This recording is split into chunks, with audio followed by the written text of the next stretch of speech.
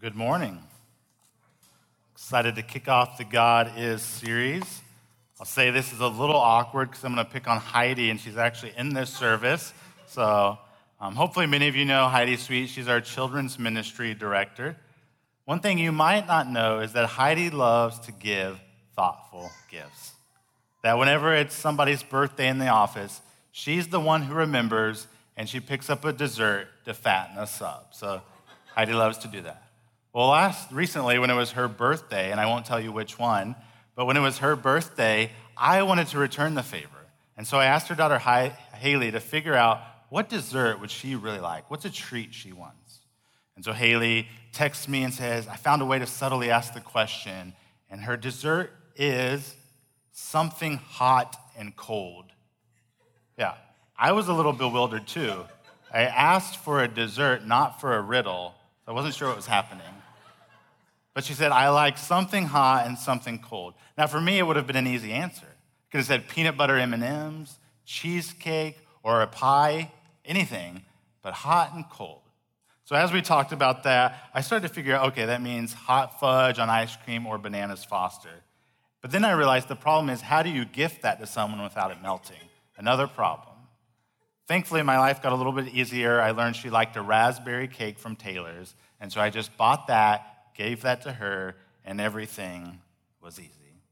Well, later on, as we talked about her high-maintenance hot and cold desserts, I started to realize, okay, here are examples of what that looks like. It started to make sense because I know there are times where things that seem like they wouldn't go together, they actually do fit. So hot chocolate fudge on cold vanilla ice cream. Or a sugary drink like Dr. Pepper that goes with salty pizza or a cheeseburger. Or orange juice in the morning with your bacon. You love the two together.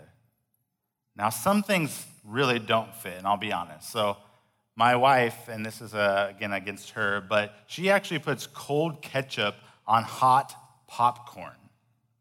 Yeah, you can say it. That's a little gross. So I'm sorry I even put that image in front of your mind before lunch, but wife, I still love you. But there are some things that seem like they wouldn't go together, but they actually do. Like one of the things I love in summer is you take cold fruit and put it on the hot grill. And it's that cold center of the pineapple that works with the hot exterior. It's the contrast of the two that actually makes them better together than on their own. And the same is even true in what we look for and respect in people. You know, we respect strong, convictional, confident people. And yet we really respect when they're also humble, gentle, and kind. You know, the person who is only strong, or the person who is only gentle, they feel terribly imbalanced. And so what we'll see this morning is that one reason, one of many, why God is worthy of our worship is because he actually unifies and embodies things that seems like they would never go together. So God is transcendent, meaning that God is beyond us and above us, and yet God is also immanent and that he draws near to us. It's one thing to say that God is holy and perfect and righteous, and it's another thing to say, even though he is those things, he also wants to come close to us, to have a relationship with us, and to be present in the lives of his people. So this morning, as we're in Isaiah 40 and 41, and if you have a Bible, I'd encourage you to go there. What we'll see is that Isaiah shows us God's glory so that as we put our faith in him, we can actually fight our fear and that we can have hope in hardships. That if God was only transcendent, yes, we would worship him, but we would never draw close and follow him. And if God is only immanent, like so many people's version of God, where he's kind of a buddy, yeah, he might be a friend, but you would not follow him, worship him, or give your life to him. But God is both. He is transcendent and he is immanent. Now, since we're jumping into the middle of Isaiah, I'm guessing you're less familiar with this book, so let me give you two pieces of context. First, chapter 40 begins a new division of the book where God is actually addressing his people in exile. And they're in exile because of their sin, their unrepentant sin. At this moment in the book, Israel is devastated and broken. They're subject to Babylon. They've lost their land, their king, and their temple. All the trauma of war they've experienced. This is why in chapters 40 and 41, as you'll see, there's so much language about other nations and their fear of other nations. And then second, although these chapters then are speaking to a people in the middle of great devastation, here in chapter 40 begins the message of hope. You can even see in verse 9 that it talks about a speaker getting high up into a mountain so he can proclaim good news to all the people. It's a word of comfort. And in these two chapters, chapters 40 and 41, they're trying to answer at least two questions. Is God able to deliver his people? And does God even desire to deliver his people anymore? Well, first we'll consider his transcendence by noticing a few things specifically from Isaiah 40. And the transcendence of God just refers to how God is very different from all of the things. That he is above us and beyond us and bigger than us in infinite proportions. That he is set apart from us and how different he is as a God who is holy, who is perfect, who is eternal, who is self-sufficient, all-knowing, all-powerful, and all-present. A being who is Father, Son, and Holy Spirit. He has all the attributes of the divine being perfectly, all the times, to their complete extent, and in unison and harmony together. So to highlight the transcendence of God, I want to just point out two things emphasized in chapter 40. The first is that God is creator of all things. And the second is that God is also ruler of all nations. And the two of these together both illustrate God's power and his might, his wisdom and his knowledge, his sovereignty and his rule, his eternality, his infinity, and his plans and purposes.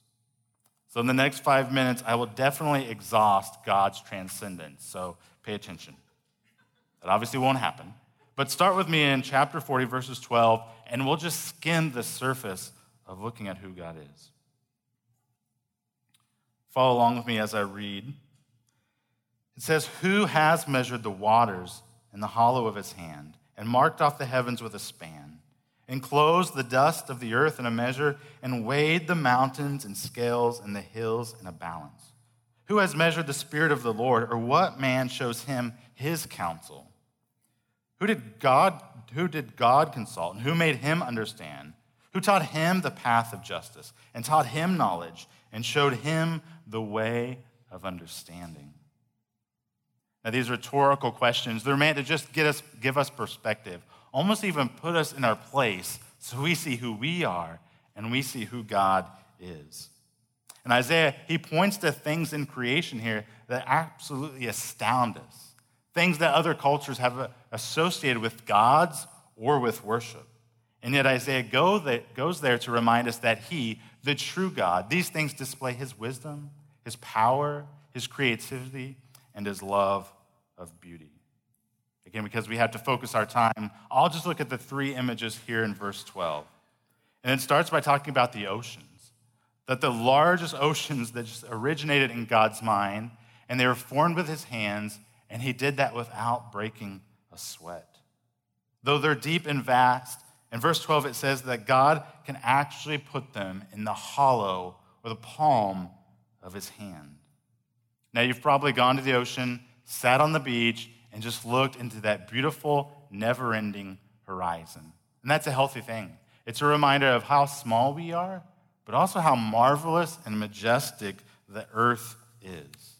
So here's a picture. I mean, that's stunning. That's beautiful.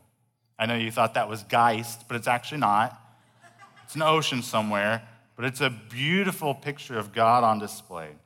Now consider a few stats about the oceans. There's your science class, so be ready. Water covers 70% of the Earth's surface, and the oceans contain 320 million cubic miles of water. That more than half of the ocean is greater than 2 miles deep. Listen to this. That the deepest point of the ocean we know about, it's 1 mile deeper than Mount Everest is tall. That's pretty deep. 94% of all life on Earth is in the ocean. Here's a fun fact. If you've ever taken a small gulp of water in the ocean, even just a millimeter of water, then you've swallowed 1 million bacteria. Good to know. Yeah, I won't even mention what's in the neighborhood pool or in your pool if you've ever swallowed that. It's even grosser than the ketchup and popcorn. Well, the point here is that the oceans are vast, that they're mysterious, that they're glorious, but more so that they reveal an even more glorious God who not only creates it, but says, these are so small, I can hold them in the hollow of my hand. Verse 12 continues, and it talks about him marking off the skies with a span. And the span was just the length of a finger. So consider this as well, that a solar system is the star and all the space junk kind of orbiting around it. For us, obviously, the sun is the center of our solar system, and the 8 planets, not the 9 planets, but the 8 planets and all the other things orbiting around us, that's our solar system. To give you some perspective, Earth is 2.7 billion miles from Neptune. In our solar system, it's sort of tucked away in just one of 4 arms of the Milky Way galaxy.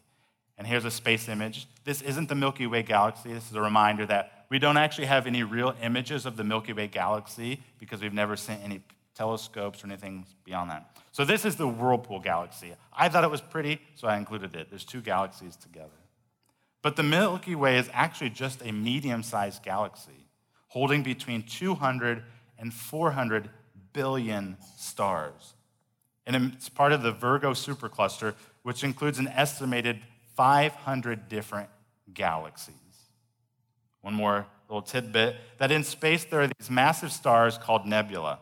And the Rosette Nebula is estimated to be more than 10,000 of our suns. And a section of the Eagle Nebula is several thousand times larger than our entire solar system, to give perspective. Well, in verse 26, God says, lift up your eyes, see these amazing things, and who the one is who created them, that they display my might, my power, how big I am as God.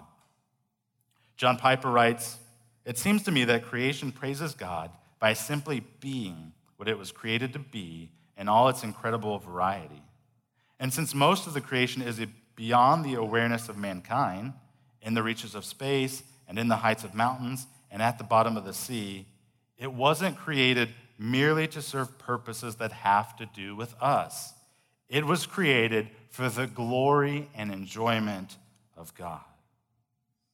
Well, the last thing I'll mention is that verse 12, it talks about God measuring and weighing the mountains on scales. And I remember 2 summers ago, my wife Melissa and I, we went to Seattle and to see Mount Rainier. Now, it's not the tallest mountain in the world, but there's a 9,000-foot elevation gain from bottom to top. One of the unique things about it is it stands there all by itself, and because of that, it just towers and looms above everything. You can't help but stare at Mount Rainier. And one of the days, we were in Port Townsend, which is north of Seattle. We were 130 miles away, and we could still see the mountain. On a clear day, you can actually see Mount Rainier from 180 miles. That's the distance from Indy to Chicago. So just imagine being in downtown Indianapolis, you're looking out, and you see something in Chicago. I mean, that's incredible. That's stunning. And the point here is that that is majestic, that is huge, that is large, and yet God says, I can weigh the mountains, I can pick them up, and they go in my scales. Notice the language in verse 12 of a craftsman. It says that God actually measures things, that he marks them off, and that he weighs them. The point for us to see is that they are his handiwork, and that he makes big and beautiful things to display how big and beautiful and powerful he is as God. And this should cause us to marvel before him in awe. Well, I'm going to skip over the second aspect of God's transcendence, but I at least wanted to mention it. The second thing that Isaiah picks up is that God is not only over all creation, but he rules all nations. That the nations, their kings and governments, they might seem powerful and scary, but God reminds them that he's not only bigger and more powerful, but he's in absolute control, that he rules all nations. And so the reason Isaiah draws from God's might in creation and God's rule over the nations is to remind us that God is in control, that he is powerful, that he is full of wisdom and knowledge, and that he is transcendent. So why did Isaiah go here with the people in exile? Why go to creation? Or what do we do with passages like this about God's transcendence? Well, what Isaiah and the Bible and this sermon series is calling us to do is to grow in the knowledge of God. So we worship him, so we follow him, so we image him to others, and so we respond to what we see. Look again at the last phrase of verse 9. This short and sweet phrase simply says, it sets up this chapter and the next chapter by saying, behold your God. It's repeated twice in the next verse. It's again in verse 15, and then we see it twice in chapter 41. And the message and the application then is first and foremost, look at who God is. Be stunned by him, worship him, and know him. And not only does creation reveal this amazing God, but the scripture, the Bible, it tells us things about him in clear and compelling ways. And so the very first thing we need to do when we open our Bibles, when we look at scripture, is say, what is God telling us about himself here? And then how do we rejoice in that, and how do we respond to it? And so my application, my encouragement is that we must press into beholding God, of knowing him and worshiping him. That we need to see him in all his glory, so it changes our perspective of our troubles, what's going on in my strength. And so my encouragement is to pray with me through this series and to ask God to help us be amazed by who he is. Ask God to help him to show you who he is and to help you love him even more. Well, having now considered the transcendence of God, let's take a little bit of time to look at his immanence. So whereas transcendence refers to the fact that God is independent of us, that he is holy, that he is perfect, that he is set apart, immanence refers to his nearness, his presence, and his desire to be in relationship with us. It includes characteristics of God such as his gentleness, his love, his patience, his grace, his mercy, and his kindness. Now we see God's immanence in names where he's called a shepherd, a father, a refuge, an advocate, and especially in the language of Emmanuel, God with us. So as we look at Isaiah 41 in verses 8 to 20, we'll notice how the same God who is transcendent, the God who is creator of all things, ruler of all nations, is also a friend of sinners, and he's a helper to the helpless. So if chapter 40 was saying, behold our God, chapter 41 is telling us, trust in our God. So I want to quickly walk through this passage, and then we'll circle back to chapter 41, verse 10 at the end. So to start, actually go to chapter 40, verses 10 and 11, because this kind of provides a summary of the following chapters. So I'll read this, but this is Isaiah 40, verses 10 and 11. And listen for the transcendence and the immanence of God. It says, behold, the Lord God comes with might, and his arm rules for him.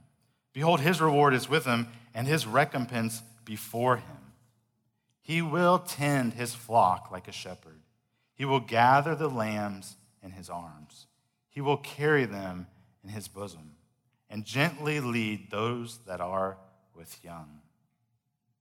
So in verse 10, we have this picture of a transcendent God. We're told to behold him, that he comes as a king and a victor and a ruler with all his power and his might and his rewards. We're told that his strong right arm can crush any enemy and wins the victory. And yet, if you look immediately in verse 11, we see that the king is also a shepherd, and that his strength against enemies, it's coupled with his care for us. He is God, but he is God for his own people and with his people.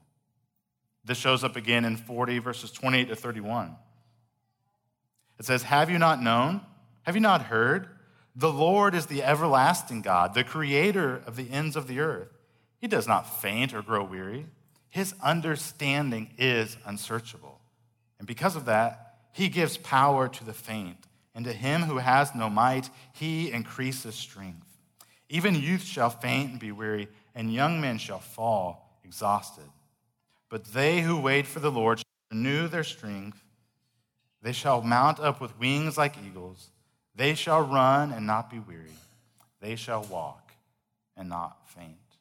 The picture here is of an untiring, everlasting God who comes to refresh and renew his people. And this becomes even more clear now as we move into chapter 41. So go to 41:8, and we'll look at the following verses. Now notice the language in verse 8. He calls them his chosen people and his servant. And just to clarify, when God calls someone his servant, that's not a negative term, but a positive. It means someone he has chosen to carry out his specific mission. So Moses, Abraham, David, they're all called God's chosen servant. Even later on, Israel will call the Messiah the chosen servant. And so here what God is actually doing with this language is he's recalling his covenant commitment to them. To say, I am still your God. You are still my people. That I do have plans for you and I will use you. That I will keep my promises and you will not be abandoned. We'll notice in 41:8 as it continues, it then calls them his friends. And I can't think of anything that summarizes God's eminence more than the fact that he calls us friends. That this holy God, this God who created and rules all things, this transcendent God, that he actually lowers himself to become our friend. Elsewhere in the Psalms, it talks about God bending to hear our prayers. The Hebrew language, it literally means here, my beloved.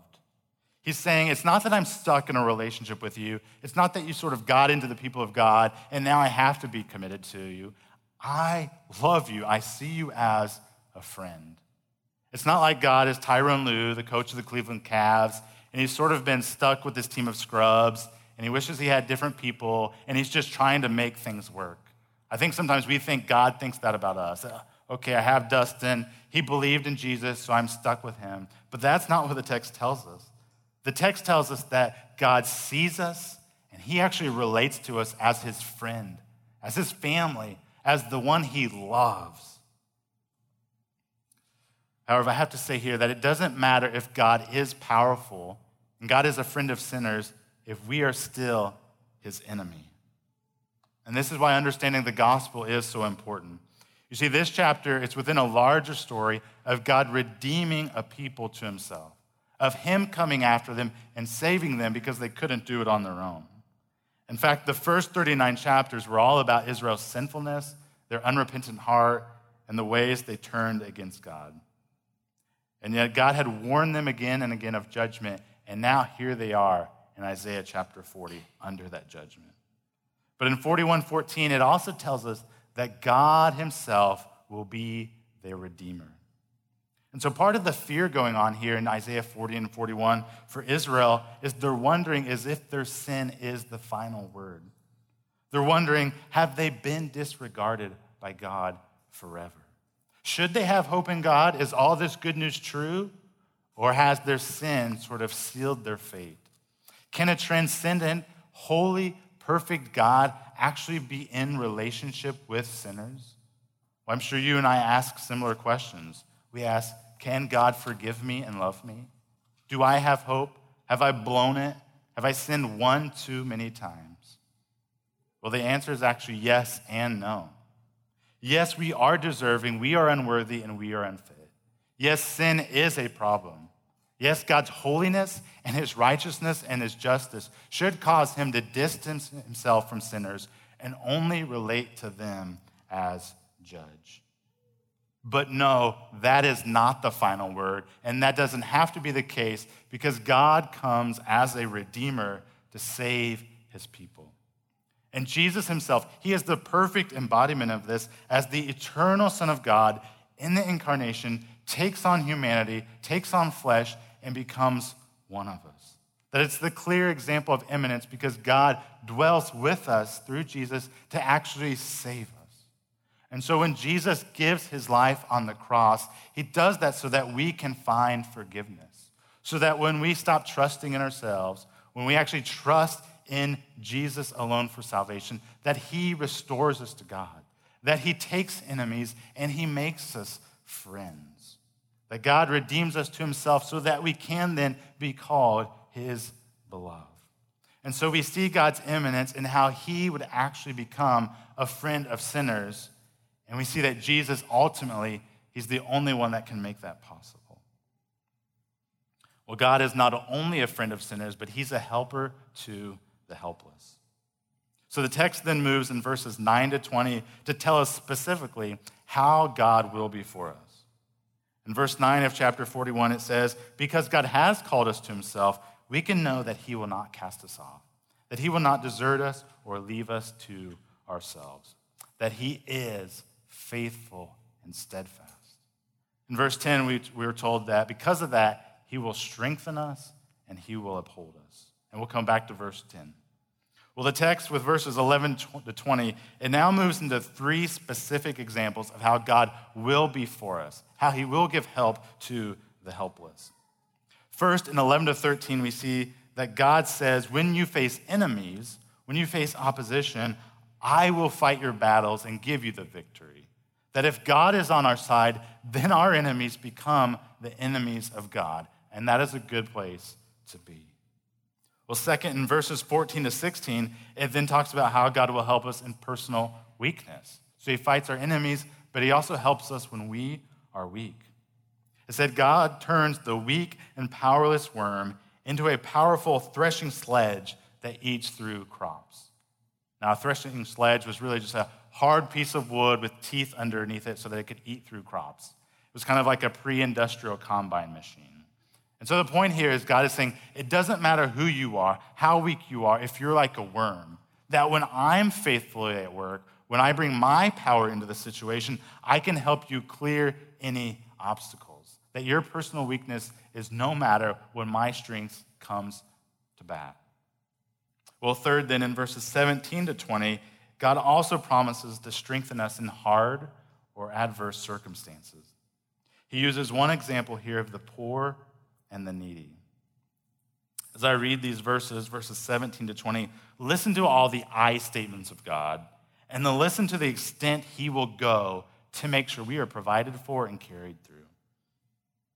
It says, when the poor and needy seek water, and there is none, and their tongue is parched with thirst, I, the Lord, will answer them. I, the God of Israel, will not forsake them. I will open rivers to the bare heights and fountains in the midst of the valleys.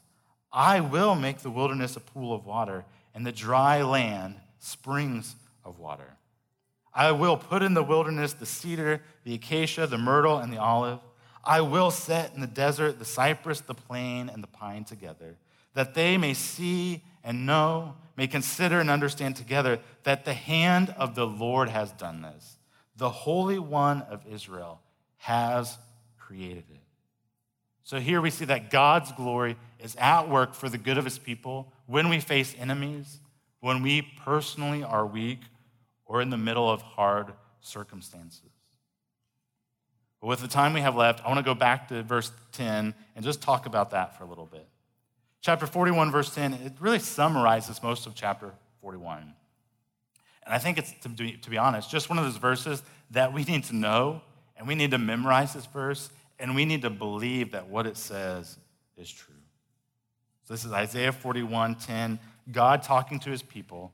He says, fear not, for I am with you. Be not dismayed, for I am your God. I will strengthen you. I will help you. I will hold you with my righteous right hand. Fear not. Be not dismayed, discouraged. Be not anxious. Well, remember what I said at the beginning, that this passage was written to Israel in the middle of exile, that they've been kicked out of their land, that family members have been killed, that they're in a dangerous situation, and that their future is uncertain. From a human vantage point, they have a lot of things to worry about. And yet God is coming to them here with a word of hope and encouragement. And within that, he gives a command, fear not. Now, they obviously will have fears surface and come up, but what God says, just like we have, but God says, those are not to rule you. Don't give into those, but fight against those fears. But how do we do that? How do they battle fear, and how do we battle fear? Is it just thinking positively? Is it sort of ignoring what's wrong or closing our eyes and pretending it's not there? Is it trusting in myself that I can make this better? Is it being able to figure things out, or if I can control things, or if I can fix things, then I won't need to fear? Or is it just hoping that our luck will change? Well, I know you and I, we actually do turn to those things, but the reality is they never help us fight our fear. You know, if my wife or my daughter, if they get sick or something's wrong, I'll probably get on my phone, I'll start scanning, and I try to figure out what's going on, what could be wrong, what's the situation. But what if I can't find the answer? Or what if it really is something big or a problem? You know, in those moments, I can't outthink it. I can't suppress fear. I can't control fear. So what do we do to respond so I'm not ruled by it or overwhelmed by it? When Isaiah 41, we're told the only way we can obey this command not to fear is to fear God instead.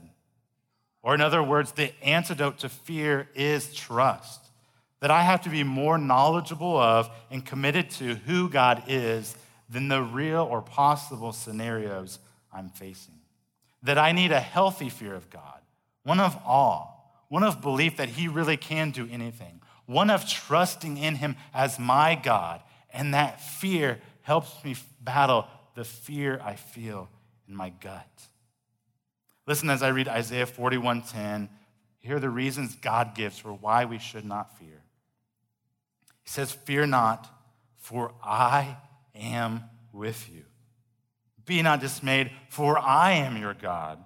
I will strengthen you. I will help you. I will uphold you with my righteous right hand." So through Isaiah, God reminds us who he is, and because he's our God, who he is for us. That his transcendence actually comes to bear on his immanence. That because he is our God, we can actually expect and we can bank on and we can rest in certain truths. That we cannot always control or fix what's going on in our lives, but we can rest on this, that God will be with me. We don't feel like we can endure or make it through another trial or what's in front of us, but we know this, that God will strengthen us. We have no idea how things will get better, if they'll get better, what a turnaround could look like, and yet God carries us through with this unshakable promise, that I will help you, that I will uphold you, and that I will hold your hand, it says in verse 13. So as we talk about God in this series, we're saying, behold who God is, and then look at what he promises to you as his people. That every truth about God is meant to make us followers of him, worshipers, image bearers, and so we respond to what we see. That God is transcendent and worthy of all our worship. And yet God is also immanent, and that he is our God and he draws near to us. That he is actually with us and for us. He not only offers his power, but God offers his presence. I know for many of us, the tricky part when we talk about God is how do you get these big, sweeping truths actually sealed into your heart? You know, the truth is when we talk about who God is, we need to personalize this and we need to feel this. We need to take the things we meant to believe, yeah, God is transcendent, God is immanent, and we need to let that cement into our hearts. And so I want to try to help with that this morning by just showing you a picture of my daughter and I. And the picture isn't meant to make you say like, Lily's so cute, even though that's true, or to make it seem like I'm the best dad, because that's not true. But I really just hope this is a visual image that, at least for me, it captures what God is telling us in chapters 40 and 41. So Melissa took this ordinary picture one day, actually at Thanksgiving, when Lily came up to me, she hugged me and put her arms around me. And as she did that, I obviously hugged her. You see, she's learning more about me as her dad, and as she learns about me, she's growing in trust. She's learning that my arms are there to pick her up, that I hold her hand and I walk her over the big steps or what looks scary to her, and that I will protect her from anything dangerous. I think when this picture was taken, there was actually a dog in the house, and for some reason, dogs always want to attack little babies, and so what I did was I held Lily, and I let her see and touch the dog, and then I held it off with my other hand. And so I'm hoping what Lily will connect in her mind now and over the next couple of years is that as she looks up to me, she will learn there are things I can do that she can't, that I know more than she does, that I can provide for her and protect her, that I'm stronger than her, and that I can teach her. And here's the key. Because I'm her dad, I don't just possess these attributes or character qualities or these skills to be used for myself, but they all exist so I can serve her, care for her, and love her as my daughter. That anything I am, anything I have, everything I can do, everything I own, I would leverage that to care for and love on Lily. That there's nothing I would hold back, that there's nothing I won't leverage for the sake of my daughter.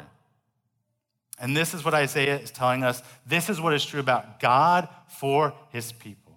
This is what it means when transcendence and immanence come together. That God is many things. That God is almighty. He is wise. He is in control. He is steadfast. He is glorious. And he is kind. And yet what it means that he is our God is he is those things for us. That he is the God of his people. So every attribute, every characteristic, every promise of God is then at work for us as his children. That everything he is as God, he is for his people. And we saw this in Isaiah chapter 40, verses 10 and 11, when it told us about the arms of God. It says that God picks us up in his strength, and like that picture, it says God actually wraps his arms around us in love. It says God's arm is so mighty, he can do anything, that he can crush any enemy, and he can sweep away any obstacle. But then it also says these same arms take us by the hand and walk us through the waters. That these strong arms of God are the same arms that pick up his people and he holds them close to his heart. That he is God, but he is God for you. He is God for us. That everything he is, everything he has as God is leveraged to love and to care for his people, to see you through, to carry you through, and to help you know that God is caring for you. So my prayer today is that we would see that anew, that we would feel it, that we would believe it, and as we do so, we would trust in God all the more. That we would see not only who he is, but that means then he is those things for me and with me. So my encouragement today is whatever you're facing, whatever you're up against this week, to know that God's glory and his attributes are at work for your good. That whatever fear, whatever anxiety, whatever stress you're facing, God has told us here, the antidote is to trust in and turn to a transcendent God. Would you pray with me? God, we do love you. We're reminded in this passage how big and mighty and powerful you are. That you control all things, that you created all things. And yet at the same time, you are a friend of sinners and a helper to the helpless. So God, give us eyes to see that and help us to believe that this week. And even now as we sing in response, Lord, we testify that this is true, that this is who you are as our God. And because of it, we love you. We pray this through Jesus who makes it possible. Amen.